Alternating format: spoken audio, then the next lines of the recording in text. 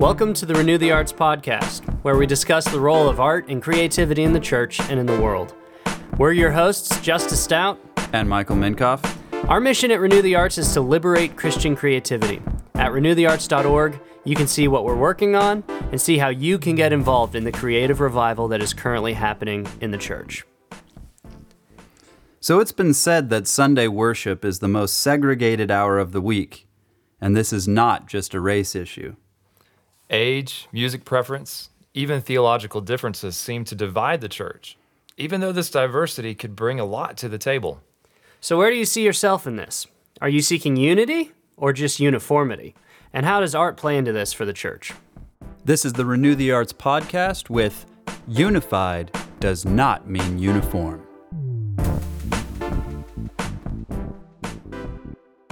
So today we have a special guest, our first guest ever of the podcast. Of the podcast, and it is Joe Good, His Royal Majesty, Joe Good. The illustrious. The illustrious Imperial Majesty, Joe Good. Because you're an illustrator. Illustrious. I like that. Illustrative. I just thought of that. Wow, that was great. That's awesome.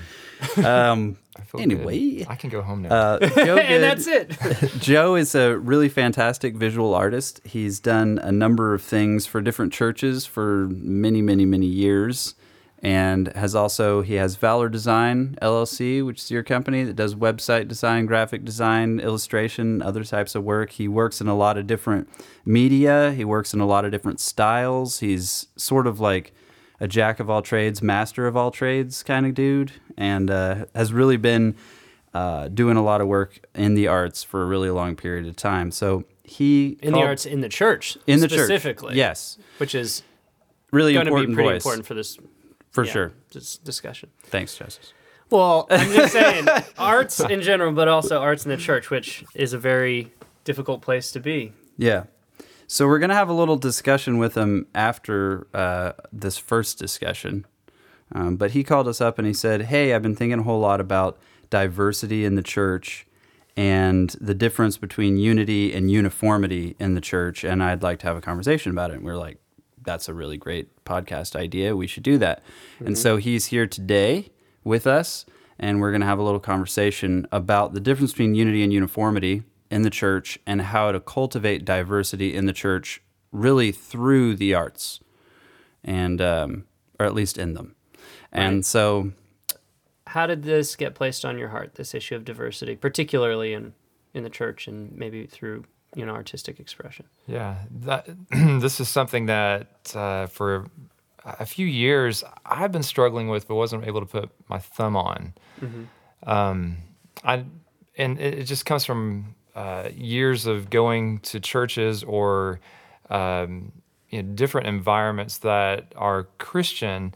We seem to be divided up when we get together. So, and I know this happens a lot in different churches and for various reasons, but you go on a Sunday morning and the first thing that happens when you get there is your family goes off in 5 different directions. And so I don't see my kids for a couple of hours. I don't see my wife for maybe an hour or two. And so I was thinking, what can we do maybe to get us back together a little bit?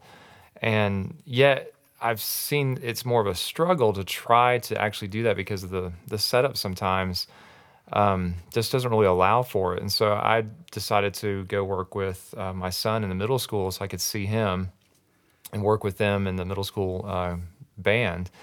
And I taught adult Sunday school for a while so I could see my wife and we would have some fellowship there. But I think what has been in the back of my mind just sort of rattling around and is how do we approach church and how do we approach fellowship or how do we approach Christianity and how am I approaching it? Am I helping things or am I hindering things? And I think I can kind of see from Scripture the theme from the very beginning was unity, that you had different cultures, you had different races, so to speak, you had different people from different backgrounds or religions that all of a sudden were brought together in the cross. That reconciliation between different peoples was a huge part of the gospel. So it wasn't just reconciliation between God and man, which is first and foremost, but it seems that the theme throughout, accompanying that, a vital part of that, is reconciliation, but that goes horizontal. It goes between all peoples, all different age groups, whatever. And so, on Sunday mornings, I was hoping that would be a place where we would see that in action. You'd see it reflected. Yeah. Yeah, you'd see that actually happening on earth. Yeah, so that it would speak to people. I think it would say something, and especially in a world today where every time we turn on the TV or listen to the radio or whatever, it's always about diversity in some aspect, to celebrate differences, to celebrate variety. But then in a way, it's almost saying, but you've got to go to different camps to do that. You've got to travel across, the plains of this desert to get way over here to join this camp. But when you get there, they're all the same. Even though on the other side, they're totally different. Let's all celebrate that and allow that. But once you get there, you have to fit into their group before you can even get in. And so I see that in our culture so much. And I think our culture has really seeped over into our church because we are a part of the culture. Regardless, we go out every day, every week, and so we're a part of the culture, and we carry that into our churches and our Christian lives. And so I've just been struggling with: am I trying to find things that unify or things that create uniformity?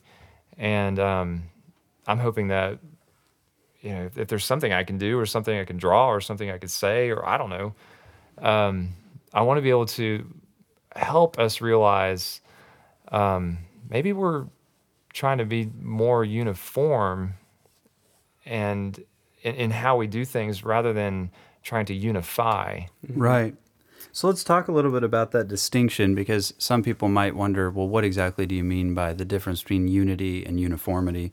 The analogy that I was thinking that made sense to me was the difference between harmony and unison in music.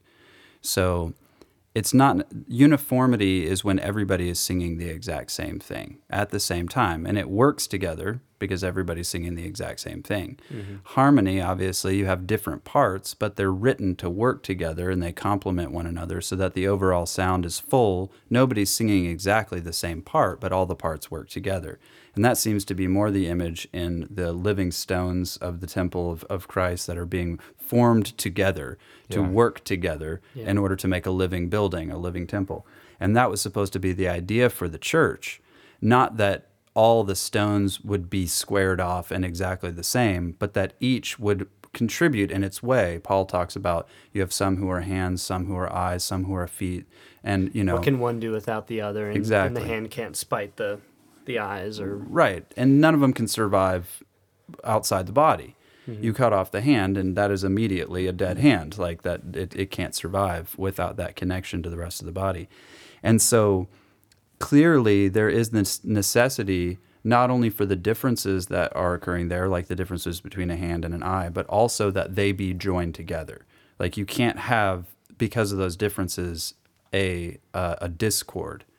Or the church itself becomes a dismembered body. It becomes a dead body. And I think to a large extent, especially in the eyes of the world, that is what the church has become in the eyes of the world. Yeah, especially, it seems to be a particular problem in Protestantism.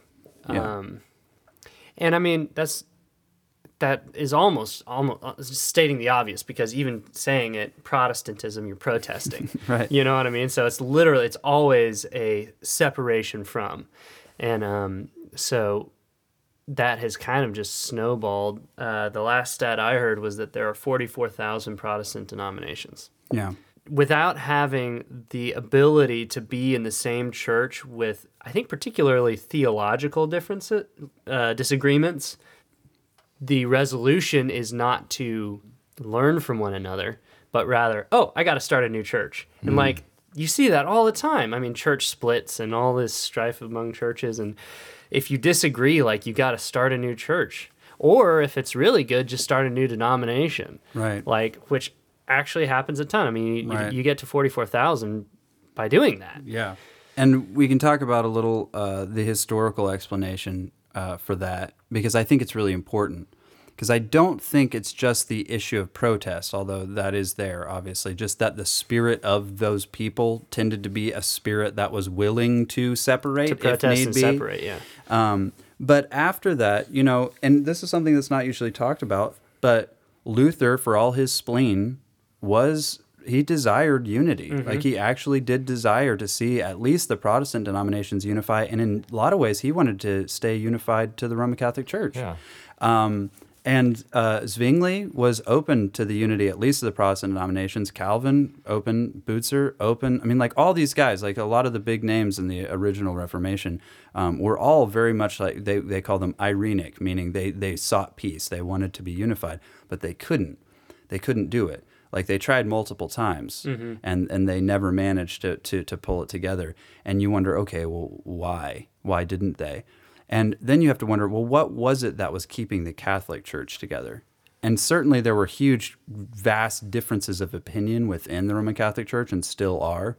Like, if you go to different parish churches and you talk to different priests, you're going to get a different idea of what Catholicism really stands for at this point. Obviously, there's a unifying umbrella underneath the Holy See of the Vatican City or whatever, but even that allows for a great deal of diversity from region to region, even in terms of the way that they're expressing their liturgy and other things like that. So they were able to sort of have a somewhat flexible idea, but most of the unity was established in the unity with the church. So, like, you were a member of the Roman Catholic Church in good standing. That was your unity with all the other members. But when the Protestants broke away, what's the base of unity? I mean, you can't say that our base of unity is that we're not part of that anymore. They said that their base of unity was in the truth of the Scriptures. We are those who profess the truth of the Scriptures. I mean, you look at Calvin's idea of what makes a true church, and it's first and foremost the sound teaching and preaching of the Word of God. And already you're looking at that, and the proper administration of the sacraments. And then Butzer added church discipline. But but the main one was this idea of unity in the truth. That's what we want to be unified in. But there's obviously a really major problem with that. Because that's very hard. It's hard to nail down. Yeah. Because, I mean, even in this room right here, just the three of us, we all have very different opinions on the Scriptures. We all have perspectives on particular passages or on theological issues or on doctrinal issues, and we don't necessarily agree with one another in the sense of we don't have a uniformity in that. Right. And so if your unity is in Scripture, it's like, okay, well, what take on Scripture? Exactly. Not to say that Scripture doesn't say one thing. No. But these are humans reading it. And so you have at least 44,000 different organized ways to read it. Organized ways to read it. And it's really just a matter of, and all the reformers said, what is fundamental? And different of them had different ideas of what was fundamental. Obviously, we have different ideas of what is fundamental. I mean, something as simple as just like the color of the carpet can become fundamental if that's what you choose to divide over. Right. What it does is it creates a necessity for an intellectual unity. I mean, if you talk to the average Christian in the United States and you were to say, do you believe like this is like the Apostles' Creed or the Athanasian Creed or the Nicene Creed or the major creeds of that establish some pretty major doctrinal issues, almost 100% of these 44,000 denominations. So it's not a matter of actually rallying around the Scripture on the essential issues. It's a strange rallying around. And that's why I think a lot of it is a protest mindset, because it's like, well, we might agree on 90% of the things, but it's those 10% that will make me start my own church across town. Because you can have like 90% line up intellectually / scripturally. But it's still not the base of our unity. See, that's the thing, is that ultimately it can't be the base of our unity. So the question is, what is another foundation for unity? Basically, right? Or is that where we're headed? Yeah, so let's talk to Joe. I want to ask Joe two questions. The first is, what do you think is a better base for unity than merely intellectual unity? And secondly, after you get done with that, can you tell us a little bit about what you think is hindering the church from actually grasping that unity or getting at that unity? Okay. Well, I look at Ephesians 2. Paul is talking to a diverse group. And, in verse 11, he says, "Therefore remember that formerly you, the Gentiles in the flesh, who are called the uncircumcision by the so-called circumcision, which is performed in the flesh by human hands, remember that you were at that time separate from Christ, excluded from the commonwealth of Israel, strangers to the covenants and the promise, having no hope and without God in the world. But now, in Christ, you who were formerly far off have been brought near by the blood of Christ. For he himself is our peace, who made both groups into one. He broke down the barrier of the dividing wall, abolishing in his flesh the enmity, which is the law of commandments contained in ordinances, so that in himself he might make the two into one new man, thus establishing peace, and might reconcile them both in one body to God through the cross, by it having put to death the enmity." So, I mean, it seems, here's the Sunday school answer. It's Christ. Jesus. in the cross, His blood.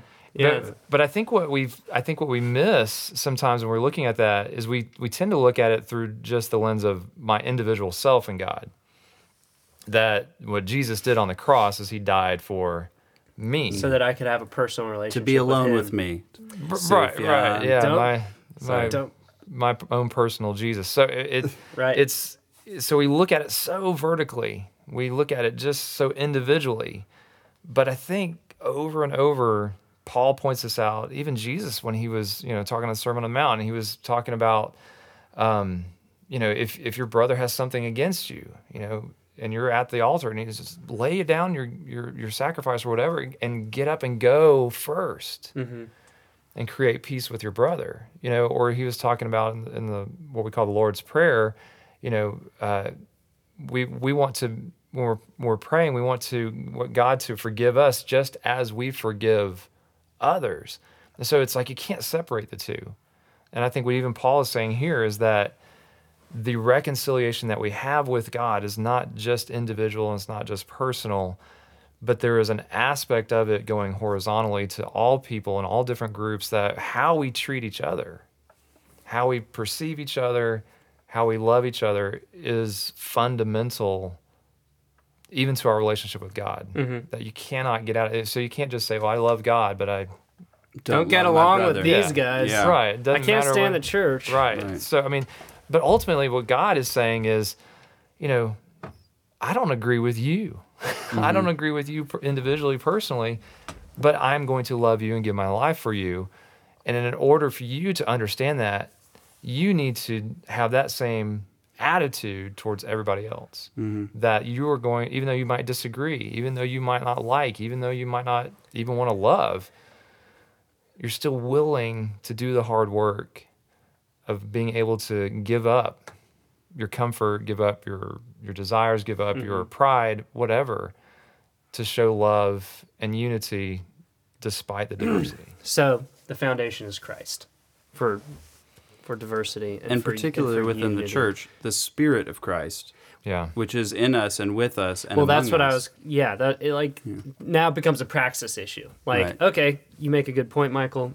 Definitely it's the Spirit in us that's going to enable us. So definitely... I think that's it. Take that down. Well, I don't know if I'm satisfied with that answer. Obviously that is the Protestants weren't, but that's been the problem.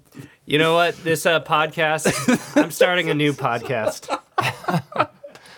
Everybody that's subscribed to this podcast, I'm announcing it's the Justice Out podcast. Come meet me down the street. I'm starting a new podcast. Well, what do you think in the church is actually hindering that foundation of Christ and the Spirit of Christ in the church from actually operating and creating the unity that should be there? There's so many, I think, factors that go into it. But I go back to what Jesus said when he was asked this, what's the greatest commandment? And Jesus doesn't answer just with one simple thing. He said, the greatest commandment is to love the Lord your God with all your heart, mind, soul, and strength. And he said, but the second is like it. He said it's equal to it. He said you can't escape it. You can't have one without the other. To love your neighbor as you love yourself, to love others as you love yourself. And I think that is the spirit there, that attitude, that mindset, that heart that you carry into, not just when you go to church or when you're around people in a fellowship, it's when you go into life. And I think if everybody works on that, realistically, that unity can start to blossom. Because why don't they, though? That's the question. I mean, if they're actually unified to Christ, if they actually have the Spirit of God, why isn't this already happening? Yeah, and why is it such an issue? Yeah, that's what I'm saying. Why is it such a major issue in the church? Yeah, I mean, again, Sunday school answer, it's sin. You said you teach a Sunday school, I do, right? so I hate it when I get the Sunday school answer, but sometimes it's right. It doesn't, just because it's a Sunday school answer doesn't mean it's not true, but it's certainly more complicated. It is. Right. And that's or at least more, there's more to it. But I think a lot of times, though, it's just we don't think about those things. We're not challenged to think that way. And I think what way? To think about, we need to practice getting out of our comfort zone. Right. And I think especially in the Western world, the dominant influence is commercialism. It is capitalism. It is, we want what we want and we want to have it now. And the consumer's always right. Right. So whatever he wants. Yeah, the customer's always right. Yeah. So I'm going to consumer church. And so we live in an incredible time where you have such a variety of churches. You can go out and church hop and find what fits you. So, but I think we do it unknowingly. I think we do it just because that's what we do every day. Mm-hmm. That's just the culture. We seek our own. Yeah, that's just what we do. And so we take that into the church. And I just don't think we've ever been challenged to not think that way. There has to be a concerted, self-conscious effort made on the part of people in order to overcome this, because their natural inclination will be to birds of the feather flock together, find commonality, find common ground. That's how they're going to naturally operate. Yeah. But let me ask you, because that raises an issue. And we're going to get into hairy territory here, but I'm okay with that. But the issue of even racial diversity in the church, I don't think the solution is to try to court people who just happen to have a different color skin than you do. I was talking about this with my brother, actually, and their church was having this conversation, kind of, talking about diversity, and it's like, well, first of all, like one of the problems, we're all white, so like we gotta get some black people in here, and kind of courting them, and it's one, I don't know if it's diversity to think like, we'll bring them into our church. Well, here, that's the thing. Let me tell you the story. Okay, Let me tell you the story. So there's been a lot of these racial reconciliation groups or conferences for different pastors to come together.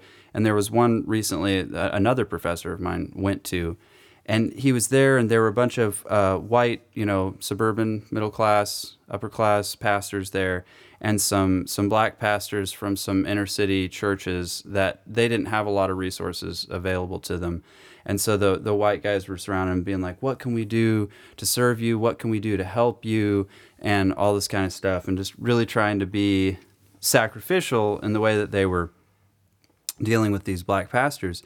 At the end of the conference, one bold black pastor said to the white pastors when they were having like this sort of Q&A kind of time, he said, you guys offered a lot of help, but there's one thing that you never did. You never asked us how we could help you. You never asked for our help.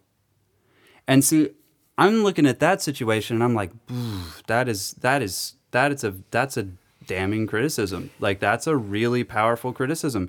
Because here's the thing, real diversity is not putting up with differences.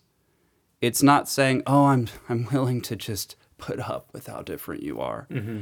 But it's actually learning to submit yourself to another person's set of values. And it's a very different thing to be like, Yeah, because the solution there isn't to not offer your help. no, Because it's not. that's a difficult place yeah. to put even though it's a correct criticism. But it is to see them, is what I'm saying. It is to see them and say, these guys are in poor churches in inner city doing faithful work in the midst of extreme resistance. I bet you they have prayer lives, faith lives, everyday work lives, stories, other things that like they have available to them that we have no access to. And let's ask them, will you pray for us? Yeah. Will you come and preach to our churches? Will you bring your stories into our churches? Will you tell our people how things are really going in your church? How can you actually get us to the point where we have the kind of faith and faithfulness that you have, that we're willing to make the kind of sacrifices that you make? How do we become like that? And so it's basically humility, which Yeah. is like kind of the, maybe not even Sunday school answer, but like the idea of like, well, it's sin. And the solution is to like submit yourself one to another. I mean, talk about a action call for diversity. I mean, it's right there. Right. Submit yourselves therefore one to another. Right. So And that does take a lot of humility. It does. take a lot of humility because I do think a lot of the diversity, a lot of the pushes for diversity is like, how can we get them to join us and do our thing at our church? Not even really valuing them a lot of times. It's more, how can our appearance of diversity Get them add in. value to our brand or our Do identity? you want to mention the sign? The what? The welcome sign?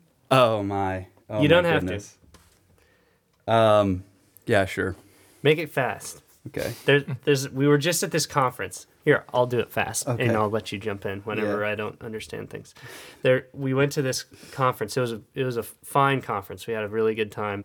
It was at this church, and the church had in its lobby a welcome sign. It was like a band of metal in a circle hanging from the ceiling, and it had been like laser cut the word welcome. But In all different also in all the different languages. So it said welcome, and I'm going to show my ignorance because I don't know like Welcome any in, other, but willkommen, all these different languages, their word for welcome. And we're talking about this issue of diversity. We're actually sitting at this conference talking about diversity because the conference, it didn't seem very diverse in its attendance. And we just happen to be discussing this among ourselves, and we look up and we see the sign, and Michael, who's taken Mandarin, he says, "Do you see that?" And I'm not even close to being able to pick out anything wrong with this. Yeah, so the font that they chose for the Mandarin for the Chinese characters, it didn't have one of the characters available, so it had the square with an X through it for the first character of welcome in Chinese. And no one had noticed it, and it actually it was printed on the thing. So like It was up there, etched in metal, the square with the X through it. like not available. Like, Character that's not Mandarin. available. Totally. That's Mandarin. But I'm sure the situation was that nobody there actually spoke Mandarin that looked at the sign. No one spoke Chinese, so they didn't even pay attention. They were just like, we're just trying to be diverse in appearance, but it was like a perfect like It representation. didn't see not- graphic design either, because if you knew graphic If you design, know anything, it's like, you're looking for those problems. Right. But Exactly. You can say you're welcoming in different languages, but are you how committed are you to figuring that out and knowing what you're doing, knowing what you're saying? Or just say, we're English. We speak English. We don't know any other languages. Yeah. But we'd love to learn. We'd Right. still Right. love to be here Right. and learn from you and learn about your culture because we know nothing. Yeah. Instead of like, hey, look, welcome in all these different because we're diverse. We're really Yeah. diverse. But it's like, you're not really diverse. Yeah. You just want to look diverse. There's a big difference between those two things. Yeah. As an artist in the church, like how do you think that the arts in particular, because this is an arts podcast, so let's get on top. No, I'm just kidding. But as you know, how do you think the arts in particular could contribute to this push for diversity? maybe I should use an art history story. I don't know if that would help. Yeah. That sounds great. But if you go back into the 1870s and you've got this group of new ideas, this group of guys with new ideas and ways of painting getting together saying, we really see something else going on, and we want to be able to broaden the horizons of everybody. And so you have guys like Morisot, and you've got Monet and Manet and Renoir. I mean, they get together and they're like, we want to be able to paint with this idea of Impressionism. And they wanted to get their works out there. And so the way that things worked back then was that in order for you to get known and for your movement, whatever, to make any headway, is you would have to get approved by the salon. Mm-hmm. And your artwork would be critiqued, and then it would be presented if it was accepted and placed on the wall. Well, and if you go into the salon, there's this huge wall, and you want your work to be at eye level. That was the goal, because they were saying what you've done, matches the artistic perfection that we're looking for, that everybody should see and notice.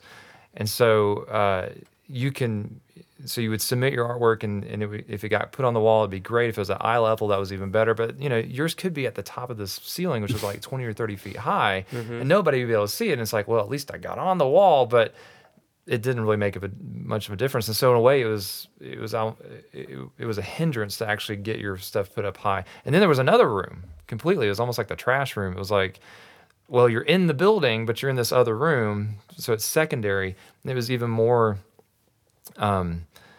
It was even more hurtful to have your stuff put in there. But these guys, the Impressionists, kept submitting their work, and they kept thinking, this is the way we've got to do it. Mm-hmm. There's one way to get our art known, to be accepted, to get it out there. And so they kept submitting it, and they kept either getting rejected or their stuff was put in the back room or whatever. But it got to a point where someone were like, you know what? We don't need to keep going this way. We don't need to keep putting up with submitting our stuff to the salon. What if we just took a step outside of this, rented our own space, and did our own show, and just see what happens?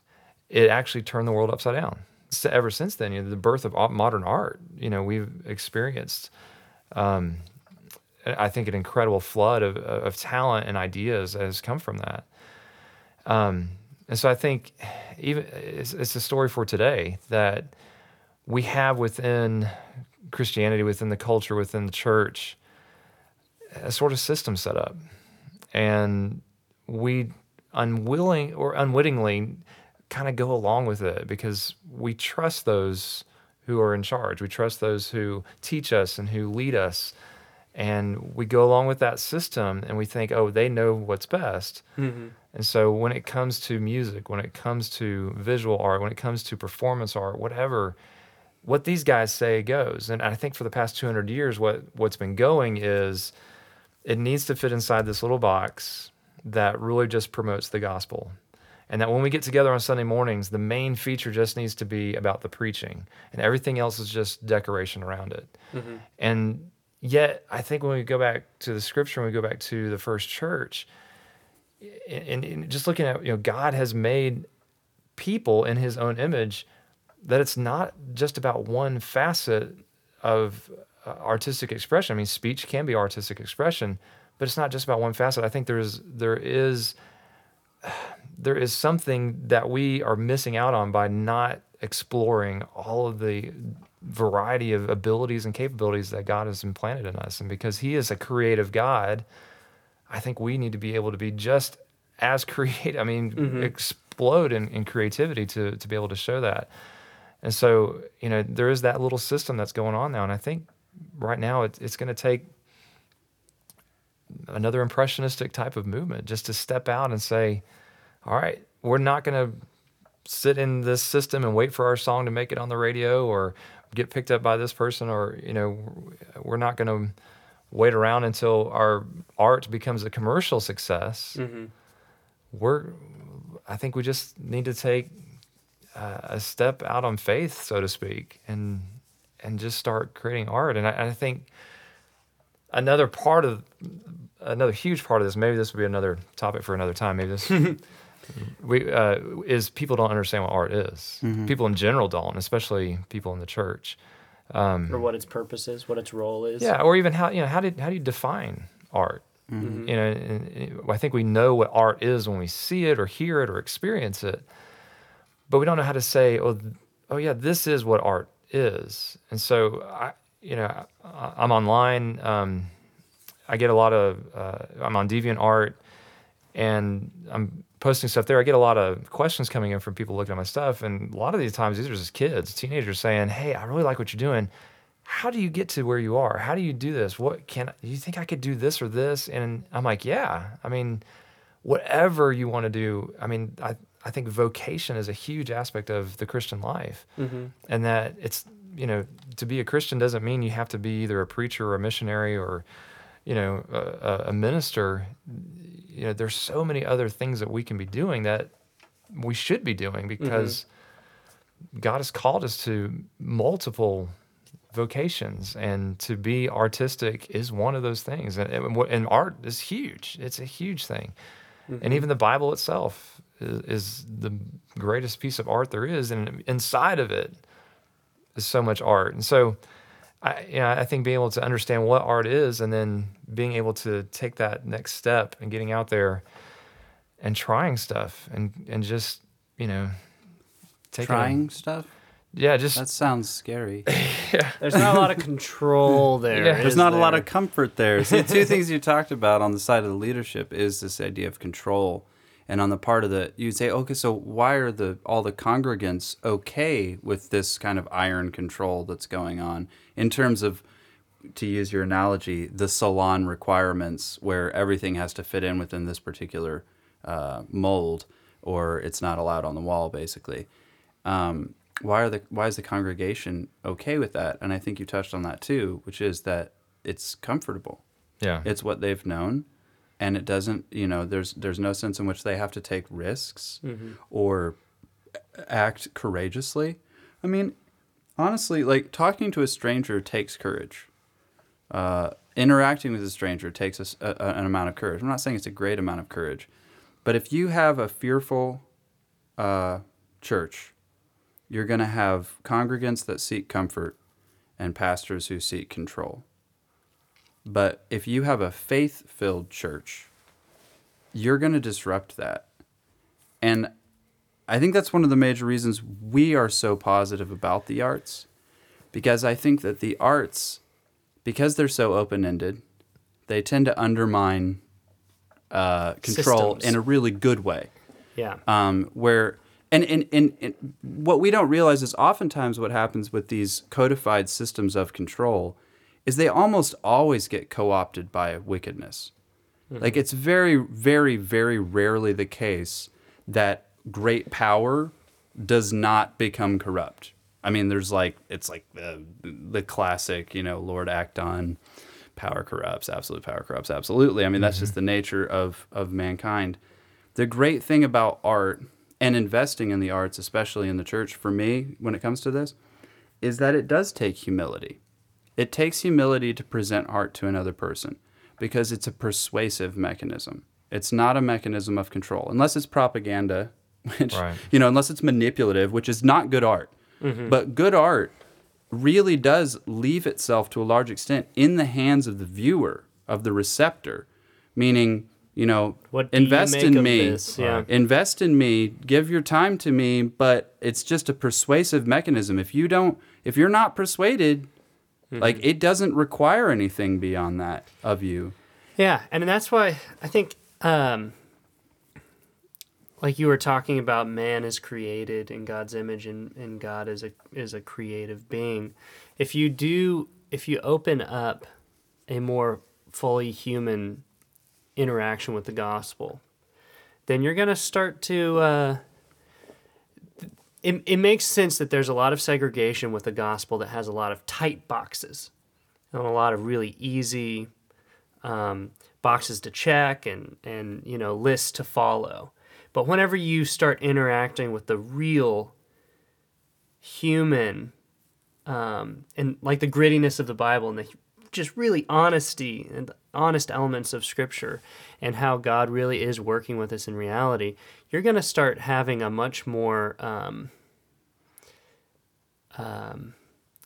tactile understanding and approach, and even Incarnated, embodied. exactly incarnated understanding of Scripture instead of just a intellectual boxes to check. If you start having to explain the gospel in song or in a visual piece, all of a sudden that's a lot more difficult in a good way, because it's exploring a more rounded understanding of the gospel instead of just like Platonic ideals. Or it'll reach different parts of the same person, and it will reach also different people. Exactly, because we are all made in the image of God. This is kind of the whole idea. If you reach the whole person, then other people who are all made in the image of God will be reached in ways that perhaps you didn't know would reach them. Right. And I think that that's why any healthy religion, even a false religion, like if it's doing well, it's going to have a fantastic art culture. Right. Any movement, even political, you just mentioned propaganda, any movement that is not dying has excellent art. And that says something terrifying about the church today. Bottom line, what we're talking about is that we do have the Holy Spirit and Jesus in common if we're Christians. Yeah. And you don't need anything other than that in order to be at peace with other people. And if you do, you should start thinking about that. you should probably cut. You should reconsider Probably, some things. look in the mirror and consider, Yeah. who am I? Well, Joe, thanks so much for coming on the podcast with us. Thanks for having me. I know we've gone really long, but I really appreciate it. I don't know if I've said anything really important, but it's been I think you have. You have. And it'd be great to have you back on. I know you have a ton of stories about working for churches that we haven't been able to really touch on. And that is something like our mission at Renew the Arts is to liberate Christian creativity. So this really hits at the core of what we're trying to accomplish, which is finding artists in the churches, artists in Christian communities, and really helping churches understand how to help them and liberate them to do what they're really called to make, what they're actually called and equipped to make. Because at that point, they're going to bring the greatest value anyway. Like it's at that point when they're equipped to do what they're really called to, that they're actually going to turn around and serve their congregation to their highest capacity. And that is not happening right now. Maybe and it's a not in the lose-lose most situation. controlled way, maybe not in the most You're gonna have to comforting lose way, control. but You're going to have really to lose powerful. some control. Yeah. That's where God moves. And that's what happens a lot of times in Scripture. Whenever the church has kind of just gotten pretty stagnant, you have these left-wing prophets that come out of, well, not left-wing, left field, excuse me. Really liberal. Marxist prophets. These left-field prophets who come in out of nowhere and Shake things up. oftentimes in really creative ways have a bit of a shakedown. Yeah. So anyway, we gotta wrap it up. I did want to finish this episode on a song by Brock's Folly, which was a band I was in early on in the makings of the band. We were playing music together and stuff, but there were a lot of disagreements between the songwriters. We had 3 songwriters in the same band: me, Jesse Murray, Luke Lillard, and they wrote this one song. I disagreed with basically the whole thing. And so it created this tension. I was like, man, I don't know if I can keep writing songs with you guys. Like, I don't know about this. So Jesse was like, well, what would it take for us to continue? Like, what would we have to agree on in order to keep making music? This is a real question. Like, we were talking about this. And we finally decided, well, I guess it's the Creeds. And so we agreed on that. Not the band Creed. It's Creed, okay. Creed the band. If we agree with Creed, we can continue making music. Otherwise, So the Nicene Creed, we put it to music, and we're gonna go ahead and roll tape on that. And so we were able to have diversity within the band, in spite of disagreements, because of our coming together around this. So we thought that it would be appropriate. Awesome. All right. Thanks again for coming. Thank you. Yeah. do we shake hands now? Yeah, thank you very much. Is this recorded?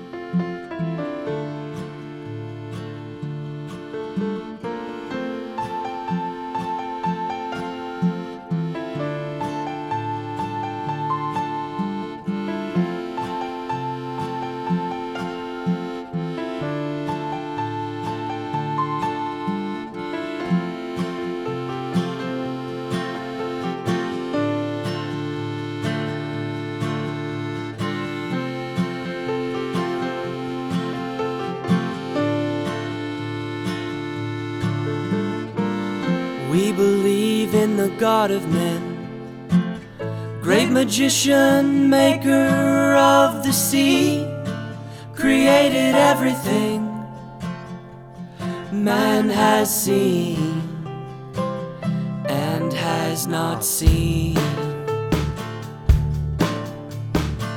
And we believe in the Son of Man, only begotten Son of God, of whom they prophesied down from David's line, Jesus Christ. And he was sin for the sake of men, born of Mary the Virgin, sent from the Godhead to a stable bed, to judge the quick and dead. And we believe he was crucified under a Hebrew written sign, the Roman alibi, but also you and I. He drank the bitter wine,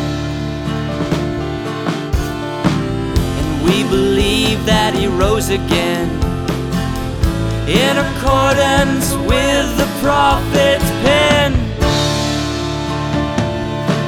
And this we must proclaim, O Jerusalem, lest our faith be vain. And we believe in the Holy Ghost, Lord and giver of life, through whom they prophesied of the coming Christ. He's to be feared and glorified. And we believe in the unified, holy, only, spotless bride, the church we recognize